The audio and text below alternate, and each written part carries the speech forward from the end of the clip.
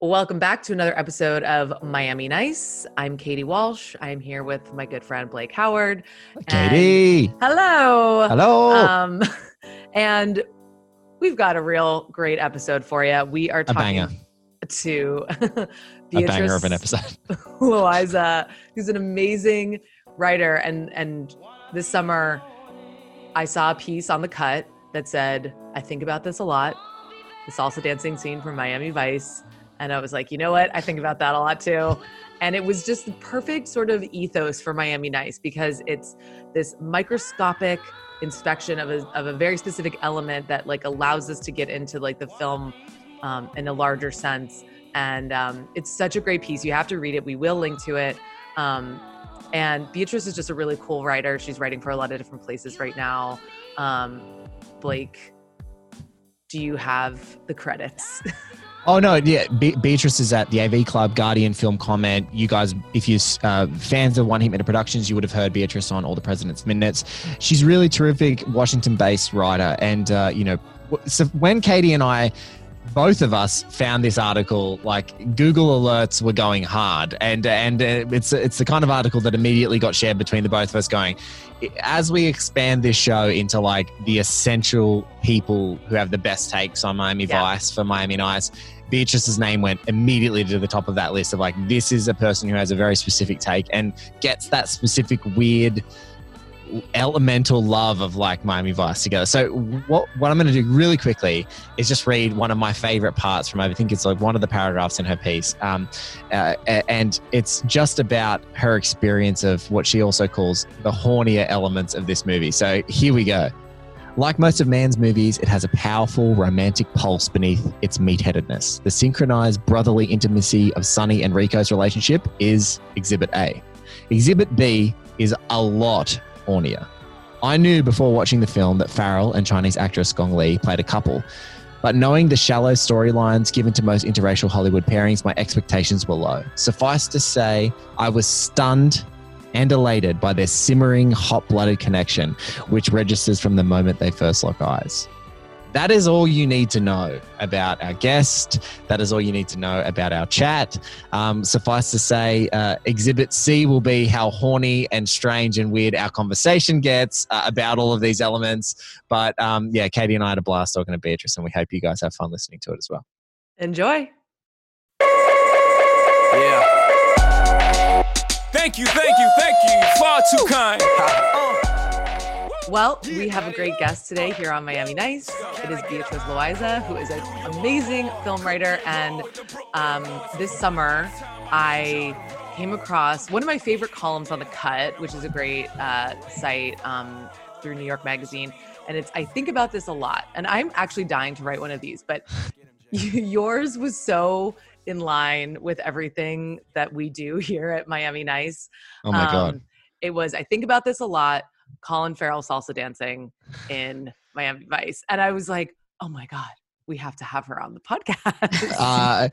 And people who've listened to any One Heat Minute Productions have already heard Beatrice on All the President's Minutes. And my phone was a Google alert for your article the day that it came out, because not only do I actually have Google alerts for Miami Vice while we're doing the show, just in case cool pieces come up that we can talk about, but my Twitter and text messages and DMs went so hot. Like, oh my God, have you seen this piece about Colin Farrell salsa dancing? And I was like, yeah, only from you and 80 other people.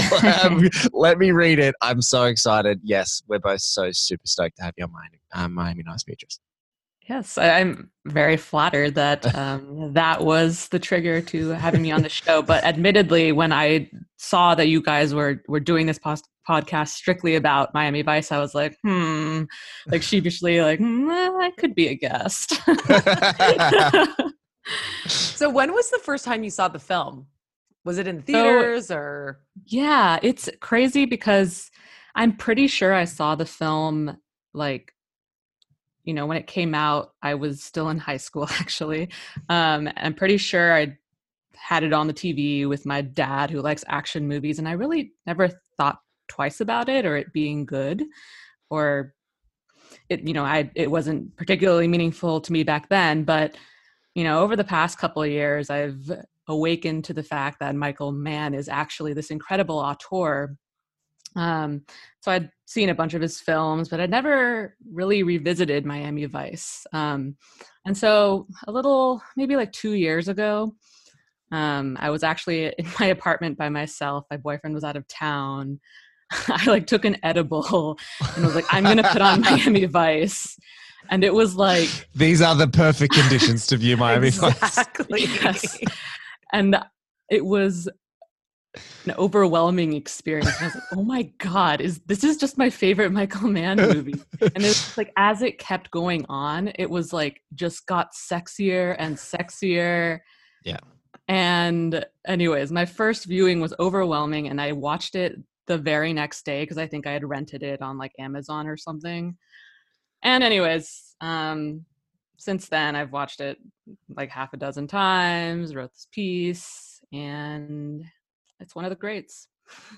I absolutely love like God. first viewing experiences when you're stoned. Like the first time I saw 2001: A Space Odyssey, I had taken an edible, and I was God. like, it will change your experience of that movie forever because it's like physical. It's like a physical experience that you have with it. I don't know. That was the experience I had with 2001. Exactly the experience I had. I mean, just like the opening scene with oh God, what's the Linkin Park Jay-Z song? It's Numb Encore. Numb Encore. Numb Encore. It was like as soon as that came on, I was like, yes. We celebrate that opening in every episode. I also love how Beatrice pointed out, which is really, really great, that it does actually get sexier as the movie goes on. And one scene, and I know this might sound really out there, so just play, and I know this is the show for it, but it's like when Colin Farrell chokes that guy from behind in the trailer park, that is actually kind of hot. Like I know I'm the straight guy on the Kinsey scale. I don't know where I am, but I know that in that scene, I'm like, he's so muscular. His hair's tied back. It's men squeezing each other. There's something a bit erotic. I mean, even as a jiu-jitsu player, I'm sometimes like, oh, this is a bit sexy. But that is just, the movie does get sexier as it goes on, and much more longing and things like that too. But yeah, this is a damn sexy movie. yeah. It also feels like just like the humidity and the hurricane and everything just like building to this climax in a way. Yeah. Yeah. The other big thing I want to talk to you about, Beatrice and Katie, is I've been thinking about this so much in just the specific context of dancing, is Colin Farrell talks about this movie like a blur. He was still drinking a lot, and they talk about the term high functioning alcoholic, like gets bandied about so much. But I've never actually seen a better example of a high-functioning alcoholic than a guy who can learn to use guns, to have an accent, and act and perform, and learn how to dance and salsa dance. And specifically when I was watching the scenes of salsa dancing, I'm like, this guy says he can't remember dramatic choices he made as a performer, but he can dance. Like, he's dancing in this movie, and it's so great and so sexy and so perfect. And I'm like, that actually is the literal term. High functioning alcoholic should have a picture of Colin Farrell salsa dancing, because like if you can high functioning drink and act and dance and do all these things, it's like, oh my God, this is incredible. It's actually, you can tell how the depths of his problem was. His muscles knew how to dance, but he couldn't remember what was going on. It's absolutely strange. It was probably muscle memory. I think, in researching the piece, Colin Farrell and Gong Li had gone through kind of months of rehearsal for, a dance scene that, in my heart feels like forever, but is actually quite short. But I had read this interview with Gong Li, who was, very, like, she didn't think she would ever be able to salsa dance. But, I mean, she pulls it off pretty well. But with Colin, he does have some background in dancing. I think as a teenager, he went around as like it was part of this line dancing troupe in Ireland. Yeah, you mentioned that in the piece, and I instantly just wanted to like Google that and the pictures you were talking about. Exactly. Yes. So he's very cute in that. I mean, it's a completely different type of dancing, but he has some sort of background.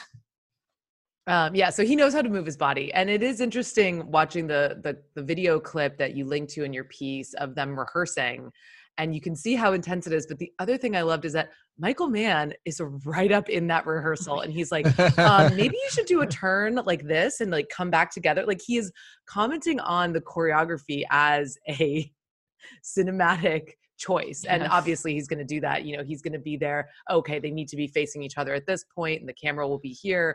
But you can kind of see the choreographers being like, okay. And like even Colin at one point is like, dude, shut up. Like, get out of here. Jokingly, of course. But yeah, it's very intense training that you can see that they're going through. So yeah, almost like that muscle memory type of thing that takes just going on instinct. They had a weird, awesome relationship, those three, Gong Li, Michael Mann, and Colin Farrell. Like they went to Cuba illegally together. Like the man got smuggled in, but obviously Gong Li doesn't have to worry about a passport, not as Colin Farrell, because he's Irish and Chinese, so they're fine to do that. But they went to Cuba, and there's actually in the Michael Mann, the Tashen book, the Michael Mann sort of big book about his entire filmography, that it shows some of the sort of test photography that they did. Like they went to Cuba together, and Michael Mann took like test photography of them in locations that they then used to model her apartment that they did in Haiti, is standing in for Cuba and things like that. So, it's also that weird thing of like Michael Mann kind of being in their grill and going, okay, can you guys stand over there in the corner and act in love while I take a photo so I can take it back to my art department? We're going to have to recreate this thing. So it's a funny little thing that like right there in the middle of this like cinematic, like, you know, this hugely fiery affair that happens, there's just Michael Mann in the corner going, okay, just if you could just do this with your arm and yeah, just move this here and yep, like just dance this way. It's like it's sort of creepy but awesome at the same time that like he's the architect of this like really windswept and awesome thing that we can just sort of wistfully fantasize about. It's so great. Yeah, I mean, they're like a fun throuple on vacation. Like I The want to best third wheel ever. I want to see that behind the scenes documentary of them. It's like one of the Trip movies. Like I want you to make it. I want you to make it. Yeah, the trio is quite interesting. I think I mean, I don't know to what extent this is true, but like at the time, Colin Farrell was known for getting involved with his female co-stars, and so there's like little, you know, tabloid images of like him flirting with Gong Li at the club in between shoots, and like even in that video, the rehearsal video for what was it? It's like a special feature on like Miami Vice where it shows them rehearsing. Like they're kind of like touchy with each other. So there's also this fantasy in my mind of like, the salsa dancing was actually showing us their real life chemistry and like sort of romance at the time, which, you know, makes it all even more tittillating. There's some heat between them for sure. Yeah. I think we can just dissuade any myths. All film critics really want and crave actual chemistry in relationships and also love the tea. Like we just want to know what was really going on that set. Like I call our friend of 1 8 Minute Productions, Garth Franklin, who's like a great movie newsman for Dark Horizons, been around in the game for like 21 years. You know, there's nothing more that I love like going and seeing like a repertory screening with him of a movie and like seeing a couple like passion, and then like Garth leans over and taps her on the shoulder. He's like, oh, that was real chemistry. That was real. I've heard some stories about that one. We'll wait till this movie's over, and you know the post movie drink, you're going to hear some tea spilled. I'm like, we all love that. Like we all secretly do, or very openly do love that. So it would be good if that was the case. I don't imagine that's. I'd love to think about it with Colin and Gong Li, but I don't think it doesn't feel like that would be even close to the same with Jamie Foxx and Naomi Harris. It doesn't feel like they've got the same fire, even though they're great. It just doesn't feel like Jamie Foxx doesn't feel like he's into her as much. Yeah, I mean, go ahead. I was just going to say, I feel like their relationship, I mean, they obviously have a pretty great sex scene in my opinion, but I feel like they're kind of past the initial fire of it. Like it's kind of more emotional. I don't know if they're married, but they're together in a more permanent way. Yes. Yeah, we talk a lot about their relationship being like the comfortable one. They live in the same city. And then there's the Gong Li Colin one, which is just, fiery, impulsive, totally dangerous. So it's like they're sort of foils of each other. And I think it is so important to have those two relationships. It's like we don't just need the two different guys and characters there. We need their relationships with their not necessarily significant other, even for Jamie and Naomi Harris it is, but I think both are necessary for this film to work in the way that it does.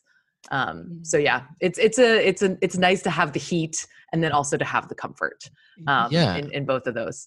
But I also like what's cool is that great scene where I think they're in at that moment they're in their new safe house, and it feels like their place, like it feels like home, like they're having this great love scene, this great shower scene. It's all awesome.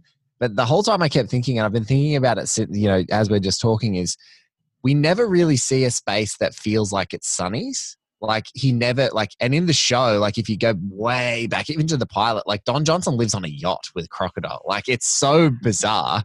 And I just imagine that even our Sonny Crockett that's in this Miami Vice universe, I don't even want to imagine what his apartment is. Cause I imagine it's just it's just it's just maybe a wardrobe and nothing else. Like there's no furniture. He doesn't need clothes there. It's just a shower, a wardrobe, a bed, and then that's it. Like, cause he doesn't seem like a guy who's making any permanent plans or making any decisions that have any consequences of like, I care about what's going to happen to my possessions at the end of this score, at the end of this, fake score, at the end of this assignment. So yeah, he doesn't feel like he's got much of a connection with anything. He can have an affair with a South American drug lord's business manager, and it's just fine. It's okay at the end of. We'll be all right. I feel like it's a possibility he lives in an RV. Totally possible. Really strong RV energy. I can't believe I haven't thought of this before now, but Sonny Crockett is the precursor to Ray Velcoro in True Detective Season 2. And I think we've all forgotten about True Detective Season 2. I had to recap it for the playlist, and it was quite an experience and a journey. Yeah. And I thought it was a very bad show. But that Ray Velcoro character is just great. But he is definitely the mutation of Sonny Crockett. Yeah, and he said that, Katie and Beatrice. He said, when True Detective 2 came out, obviously the critical responses were really weird, and divergent. Some people loved it, others really hated it. So it kind of landed in that weird middle zone where there was it was really divisive. And he goes, but the universal thing was that I got praised for everything that I did as that character in the show, because he was the most relatable character, or I guess maybe the best sort of portrayed character in the show. And he's like, it's so weird that I got all this praise for the True Detective. And he goes, I feel like it was just a riff on the Sonny Crockett character.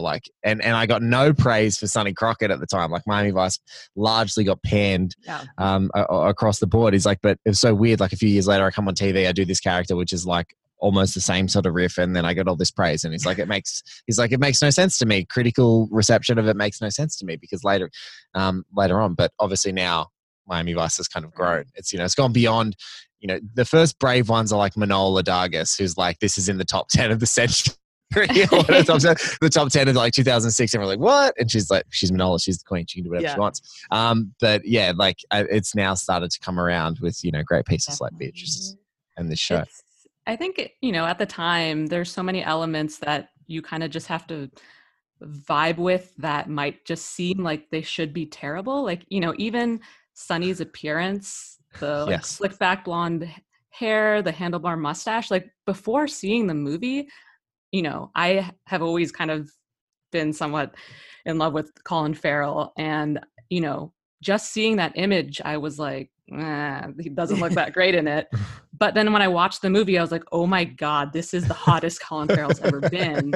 And the movie has kind of corny things to it, that outside of the realm of the movie, you're just like, oh, that's kind of a tacky choice, the music it uses. But when you're in it, you're like, this is exactly how it should be. So that's exactly right. Yeah, I think that's such a dead-on description of what the experience of watching it is, where you're like, this is dumb, but I love it. But wait, it's amazing. This movie is This movie is that you had to be there joke. Like that's what it is. It's like, no. They use Num Encore. I know that sounds stupid, but you had to be there. Like it's the way they use it. It's what makes it awesome. That's so funny. And I do want to say a big shout out to Katie, who is holding a candle to the dirt bags of movie cinema, movies everywhere, and cataloging guys with thick necks and bad hair choices as the hottest guys going around in cinema. It's outstanding work that you do, Katie. Yes, well, I have to give a shout out to Maria Lewis for also sharing that proclivity with me. And Beatrice, maybe you want to join our club. But I have to say about your piece, I was just rereading it. I related to it so deeply. The first couple of paragraphs where you were talking about your family having get-togethers and dancing, and you never wanted, and being dragged onto the dance floor, and you never wanting to participate. And that was exactly my experience growing up. I'm from the Caribbean, and I'm white, but my mom is obsessed with Latin dance, and she would literally take me to like Latin dance clubs. So when I was a teenager, and like make me dance with random guys, and I hated it so much. I'd be like, no. And she'd be like, dance with him. And even now, like my mom will visit me in LA and be like, I want to go to a salsa club. And it just ends up into her dancing with a bunch of random dudes and me standing at the bar. And I'm just like, she's having fun, but I just really related to that, that opening couple of paragraphs where you're just like, you're like, I hated it at the time, but now I wish I was into it. Like, why didn't I take these free dancing lessons? So anyway, that struck a chord for me very deeply. Oh, I'm glad. Yeah, it was pretty mortifying being younger, and my family's from Peru, so dancing is just what they do when there's any sort of get together. And for them, it's really odd that in America you have a party and there's not automatically going to be dancing, like, because in Peru that's what a party means. You show up and you make a dance floor out of wherever you are. But it was always just awkward for me. Just like the idea that the type of dancing they did was always kind of vaguely sensual. For them, It's obvious that's obviously not really the case. I mean, there's little kids doing it half the time, but I just did not want to be moving my body that way in front of my parents, my grandparents, etc. And they're like, "Do it! Why are you doing it?" Like, why not? This is what we're all doing. But I was rigid and awkward, and the American granddaughter, daughter, etc. So what type of dancing would your family do? Was it like salsa, merengue, bachata, all of the above? I mean, it's usually depends on the song that comes on. Right. But I would say generally salsa. I wish I even understood the distinctions better. But there are. But I think generally salsa is what they do. Salsa is the hardest one. Because it's like actual steps that you have to do. Merengue, you can just kind of wiggle around. Yeah. Beatrice, have you like, since the piece or since thinking about it, like I know that we're all in pandemic lockdown, like we're in quarantine and we're in lockdown and stuff, but it's like, have you gone, is that something that like is on your post quarantine, post lockdown bucket list of like, I'm going to go out and I'm going to dance? Because just as you talking about it, there was this great club, which is now closed in Sydney. It was called, funnily enough, it was called La Baguita de Medio, which is the name of the club that Gong Li and Colin Farrell go to in Cuba and dance. It was called that. So it's the warehouse in the middle. That's what it was called.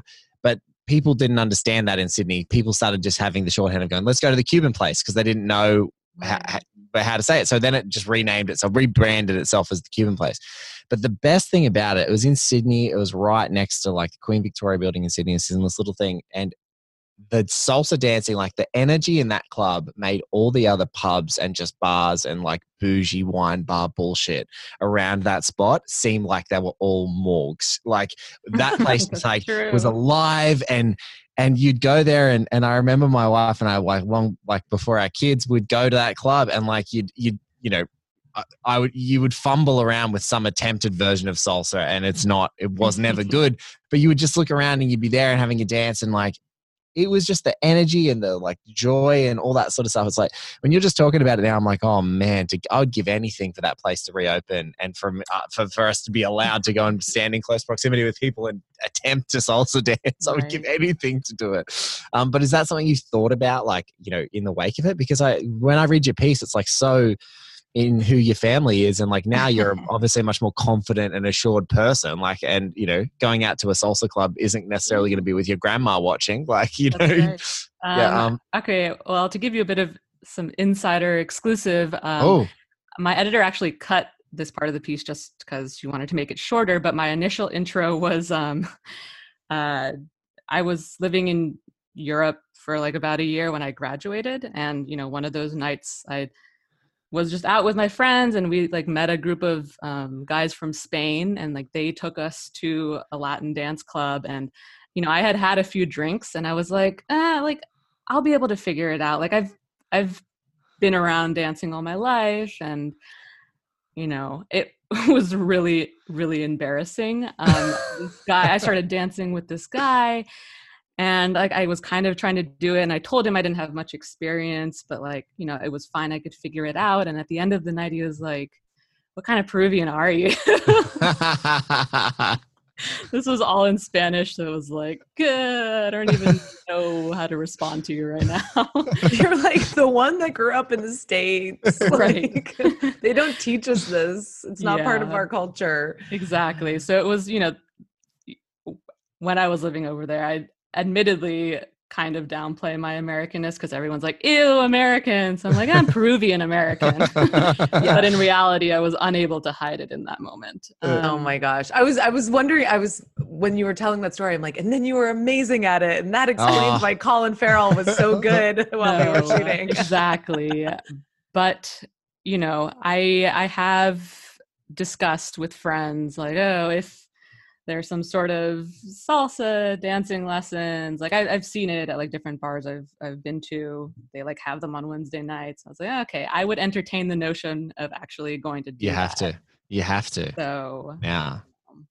I just want to say, like, I'm going to put this back on the guy from Spain, because if you dance with someone who can lead very well, you can dance salsa because you don't even know what you're doing because they're doing everything for you. So I'm going to say that guy didn't know what he was doing. No good. Yeah. Well, we're gonna relitigate this case for you right now, Spaniard. If you knew how to salsa dance, Beatrice would have kicked ass on that dance floor. She would have felt like Gong Li, you jerk. Give me the first name of this guy. I'll find him on Facebook in 10 minutes.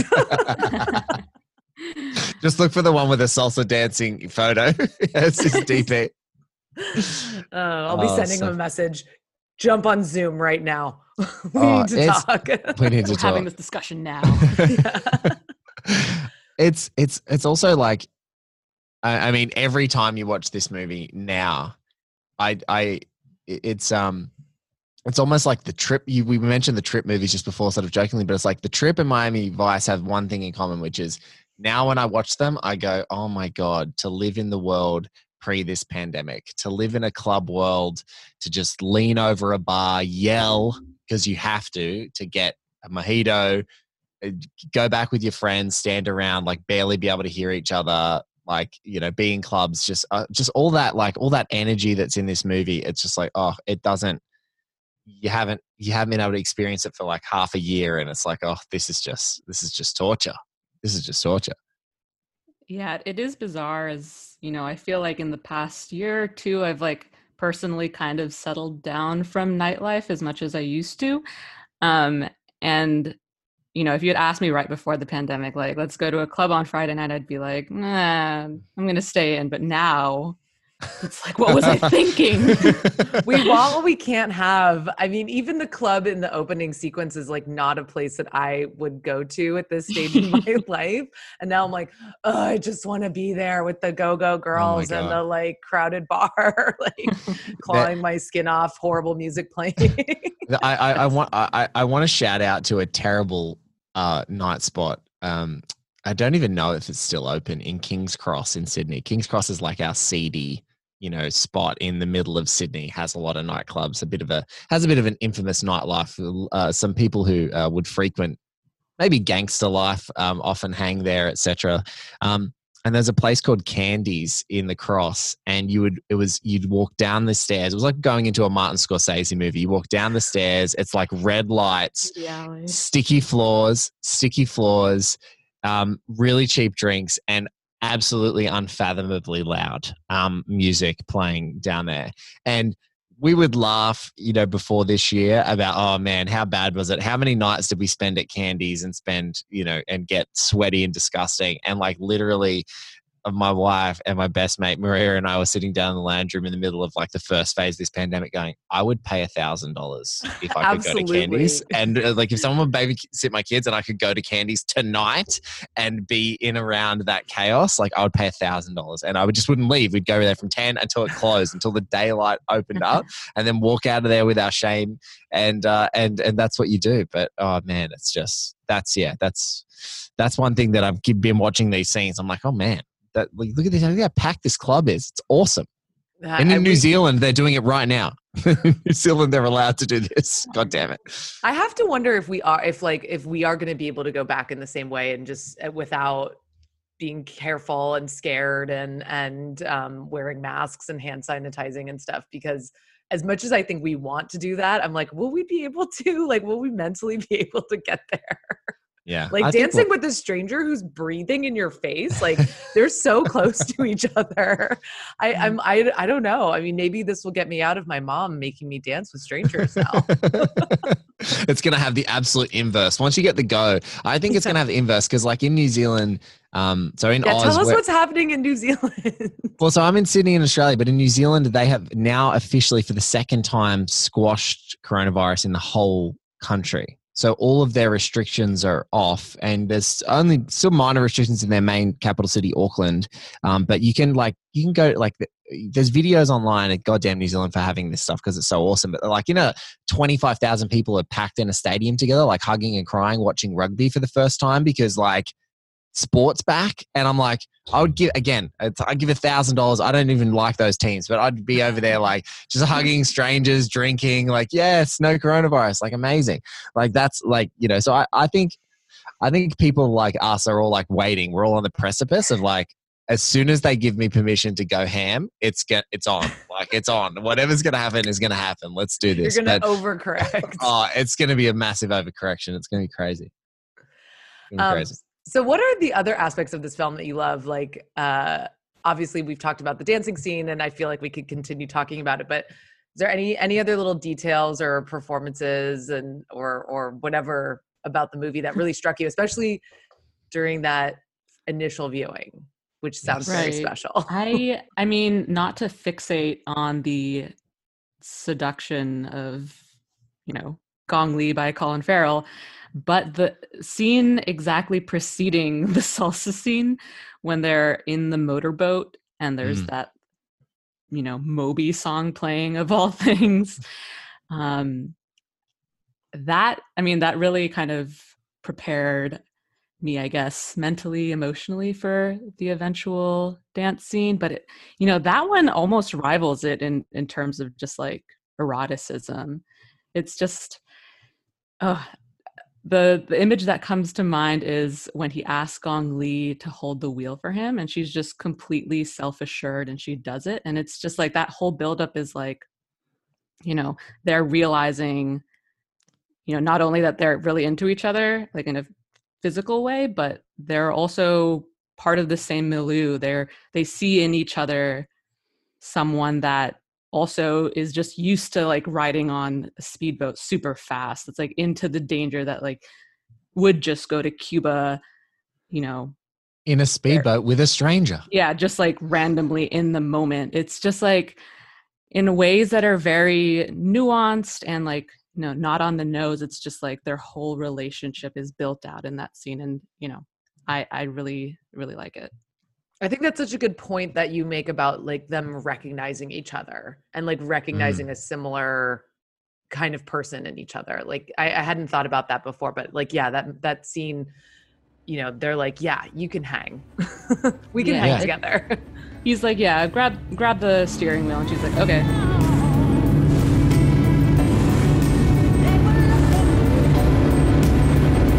Grab the wheel. Like any girl, you know, if you were a different type of girl, you might be like, okay. Right. But you're so spot on. It's even just before they get in the boat. There's that thing. She's just sort of like the head gestures everything for me. Like that whole like, it's like Oh they yeah. go fast, and he's like, and it goes very fast. And it's like, oh my god, I love this movie. It's such a tacky line, but it's so great. Man knew exactly what he was doing when he cast those two in those Yeah. roles. I mean, with Gong Li specifically, who's someone I've also been fascinated with for a while and I've written on, Man has been trying to get her for like over a decade at that point. I mean, he initially wanted her to play De Niro's girlfriend in Heat. And Whoa. I didn't know Whoa. Didn't know that either. Look it up. Look it up. Yeah, but he wanted that, according to some interviews I saw. But you know, she has, especially in the 90s, her confidence in English wasn't that great, and she was doing pretty well. She was like working on some pretty amazing Chinese films at the time. But anyways, so I think he's always recognized this like confidence. She's literally the sexiness to her. biggest. She's literally the biggest star in China. Like, Yeah, especially I mean, now with. Is there anyone else that's? I mean, is there anyone else that's close really at this point? Not really. I mean, She'd have to be. probably She'd have. Fang Bingbing is like Fang the big Bingbing, yeah. Chinese star, and like Yeah. what's her face? Memoirs of a Geisha. Oh, yeah. name? I'm gonna have to get her name. It's gonna drive me insane. I forgot too. You know what I noticed? I mean, what I think about Gong Ling is so interesting. She's really powerful. Like she exudes a certain strength. I mean, she's obviously beautiful and elegant, but she holds her own with Colin. And what I noticed in the video of their rehearsal, I was like, she's quite tall. She's almost as tall as he is. So I Googled her height. She's 5'7", which isn't, exceptionally tall, but I was like, oh yeah, she's like, she can kind of, carry her presence in this ensemble and really stand out. And I love the scene where they initially meet with Jose Euro, and she's just in the corner, in the shadows, and he's doing the negotiation. She's in charge, and she's just listening, and she's just like, I know what's going on. But she has that ability to sort of like exude a presence without a lot of other, with silence, and she just has that ability. And I mean, she was the best part of Mulan for me. Yeah, definitely. But yeah, she's incredible. And God, now I want Michael Mann and Gong Li to do something else. Do more stuff. I would love that. It was Zhang Ziyi who we were thinking of for Memoirs of a Geisha. Yes. But the one thing I was going to say is, it's so funny. It's like, I want to hear more. So please hit us up on Twitter if you're the person who was like, I really love Miami Vice, so I watched Mulan. I just want more of those people. Like because I'm following Gong Li. I love Miami Vice. I watch Mulan. The because Gong I Li wanted to follow. completist. I am a Gong Li completist. Yeah. But no, I that's one very cool thing about Man movies that he seems to have an ability to do. And it happens with really big directors who I guess everyone just wants to work with, which is that I will just sit here in a room and say, I mean, obviously Gong Li is like one of the leads of this movie, but he tends to get an amazing character actor to just literally sit there in a scene and basically do nothing. And they have nothing much to do, but they're like, oh, I want to work with this person. And he seems to have that littered throughout his career. But there's nothing more that I love than people who can convey things without having to say it. And obviously the language barrier is a consideration for her, but her just being there, and then just the staging of her being away, and then the next meeting that they have, she's in the dialogue. So like now Euro's not just the puppet who's having the conversation on her behalf. She's now moderating what he's saying to the guys and is actually in charge. And he's like, he may not like it. And then he has to look at her and she's like, we'll do it. And so I love that whole power dynamic. I love how she gets brought to the table. I love all those little bits because I think it just speaks to her character and how awesome she is.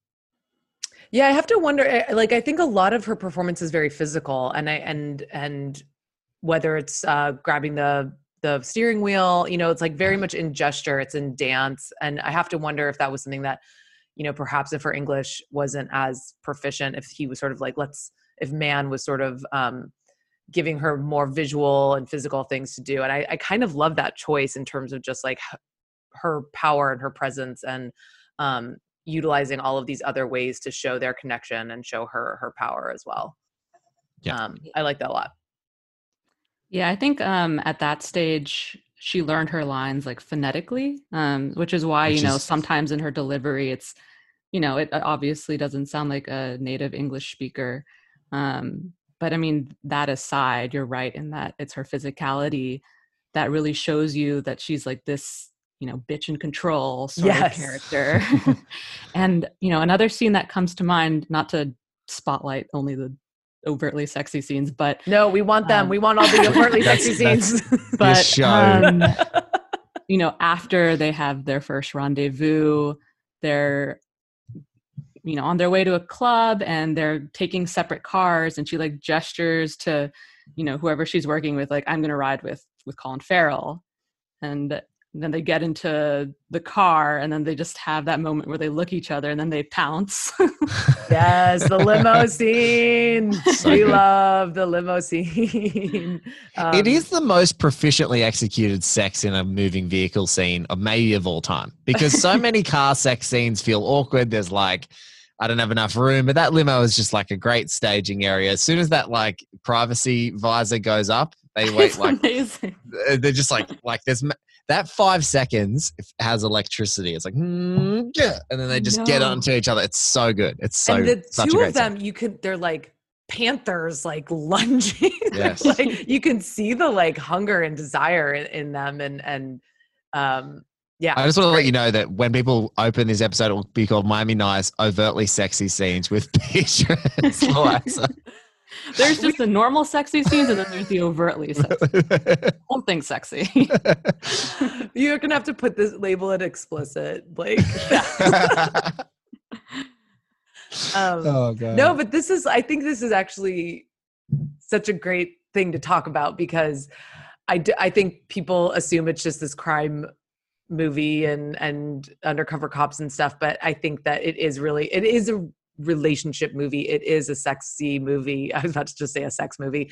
But it is about these guys and their relationships with these women. And I think that is what makes it above just, hey, we're busting drug dealers. Yes. So I think that element is so crucial and so important. And it was obviously super important to Michael Mann to create this motivation for these guys. Yeah, I think you're so spot on, Katie, because, and I'm interested to hear what you say, Beatrice, but like the whole, from the outset, like being an undercover cop, like getting to play, like it's the whole sexiness and allure of acting, you know, like it's acting on a different stage, you know, with higher stakes, you know, I have to act and pretend that I'm a criminal to these other criminals so that they accept me and all that sort of stuff. So the stages and the stakes are high, and that whole concept is sexy. And then when you add in like this fiery, like what is the sexiest thing you can possibly do when you're undercover? Well, it's to steal the crime kingpin's girl, who also is maybe just this is herself a sexual panther, as I think we can now call her, because they're all of the pouncing things, and to do that and to like decide that in the middle of this crazy drug deal that we're gonna keep this thing going. And so what's even funnier to me across all of that is not only do they pounce on each other in that car, which is amazing, but they're still like fired up at the nightclub that night. So they're still like all over each other for Euro. They didn't get any of their tension out in that car. They're just like, that was just like the aperitif, that's the entree. They're just like still fired up. I'm like, man, this movie rules. Their energy is so cool. You wrote about that. You were like, what did you say in your piece? You were like, this is the only movie where like 2 salsa dancing scenes like sabotages the. No, that's exactly right. I mean, like it's obviously beyond just like your average cop movie, because, you know, like you said, like they're so into each other that they literally can't just like for a moment stop and like not have their hands on each other. And they end up dancing at that club where they're having a business meeting. And Jose Hierro just sees it all on camera, and you like see the camera like zoom in on his face getting angry, like something's up here.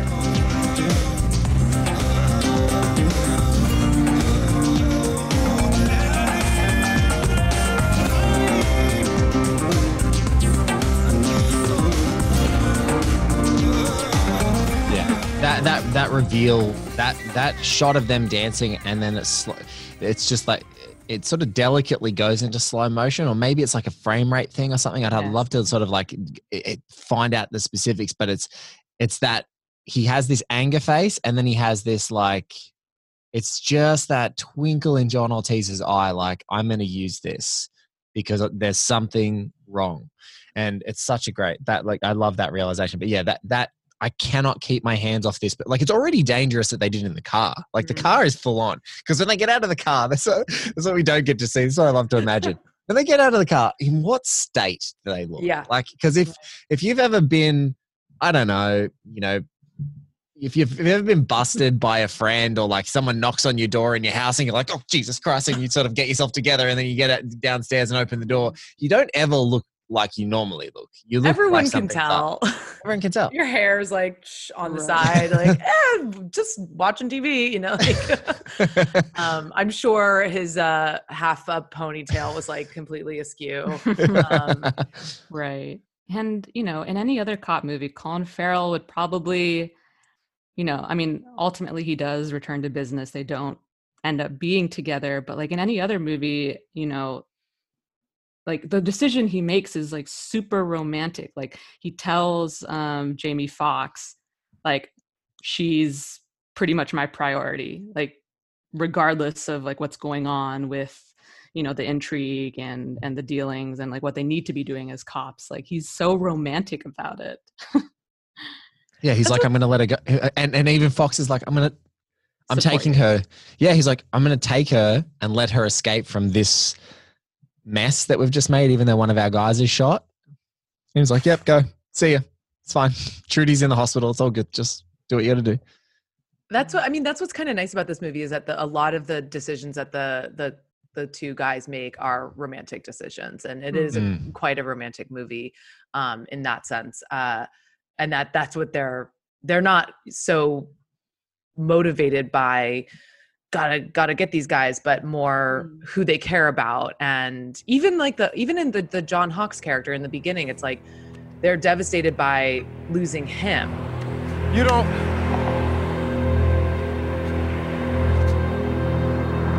need to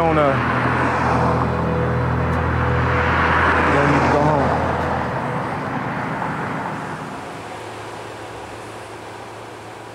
They said they wouldn't hurt. They lied. And what happens to him. When they hear about his wife, that's what devastates them. And it's an emotional decision. It's an emotional, I think everything is, and I think this is, true of Mann. Like we talk about how, or I often associate with him with like, Mann does job good. And that's what all of his movies are. But everything is emotionally motivated. And I think that's especially true in this film. And it's even in the platonic relationships, with Fox and Farrell. Like there's nothing more beautiful between two best friends, regardless of whether they're best guy friend, girlfriend, whatever. It's like someone saying, I'll never doubt you, and having your back, like, I'll never doubt you. That's like the most that anyone can, like, that's as romantic as almost anything else that happens in this movie, is like, I will never doubt you. So like that kind of comfort and confidence, like, I know you, I know where where you truly know where the line is. I know you're not going to step over it. I'll never doubt you. Like there's something special about that. And like, I love that you said that, Katie, because it's just so true. It's like, I think Michael Mann loves to set up rules where guys or gals can do their job insanely well, and then watch how their emotional motivations change their course, because they have these rules because they are inherently emotional. So they try and like block out and want to make it systemic. I need to follow the system to achieve a goal. And then at the end of it, it's like, no, but you're just an emotional person, and things are going to drive you, and sometimes it's going to derail you, but then you've got, hopefully you're good enough at your job that you can cope with it. For sure. So is there anything else that we need to mention about Miami Vice? Anything else, Beatrice, that you need to shout out about this amazing movie? This has been such a great conversation, though. So good. I think we've covered a lot of the stuff that I think that we've articulated a lot of things that we like about this movie, and what makes it special in a way that's, not just necessarily about like the technical aspects of it. So, right. Yeah. No, I think you guys tired me out. We had to exhaustively cover all of the sex scenes in this movie, and we did it. And Beatrice, I just think when you nodded like I could be a guest, then I think all we needed, you are 100% correct. And two, we all knew just from the moment you said the first time I revisited it, I took an edible and I watched Miami Vice. I'm like, I think anyone who's listening to this show are going to be like, yep, that's one of our people. That's one of our people. So look, we are very grateful to have had you on the show. Yeah, thank you so much. And everyone read Beatrice's piece. Maybe we can link to it. We'll link to it in the description of the show. Yeah, for sure. Because it's such a good piece, and I think I love the microscopic detail of the way of focusing on this movie, which is kind of something that we do too. So, anyway, thank you so much. This was so fun. Thanks. Yes, this was awesome. Thank you guys for having me.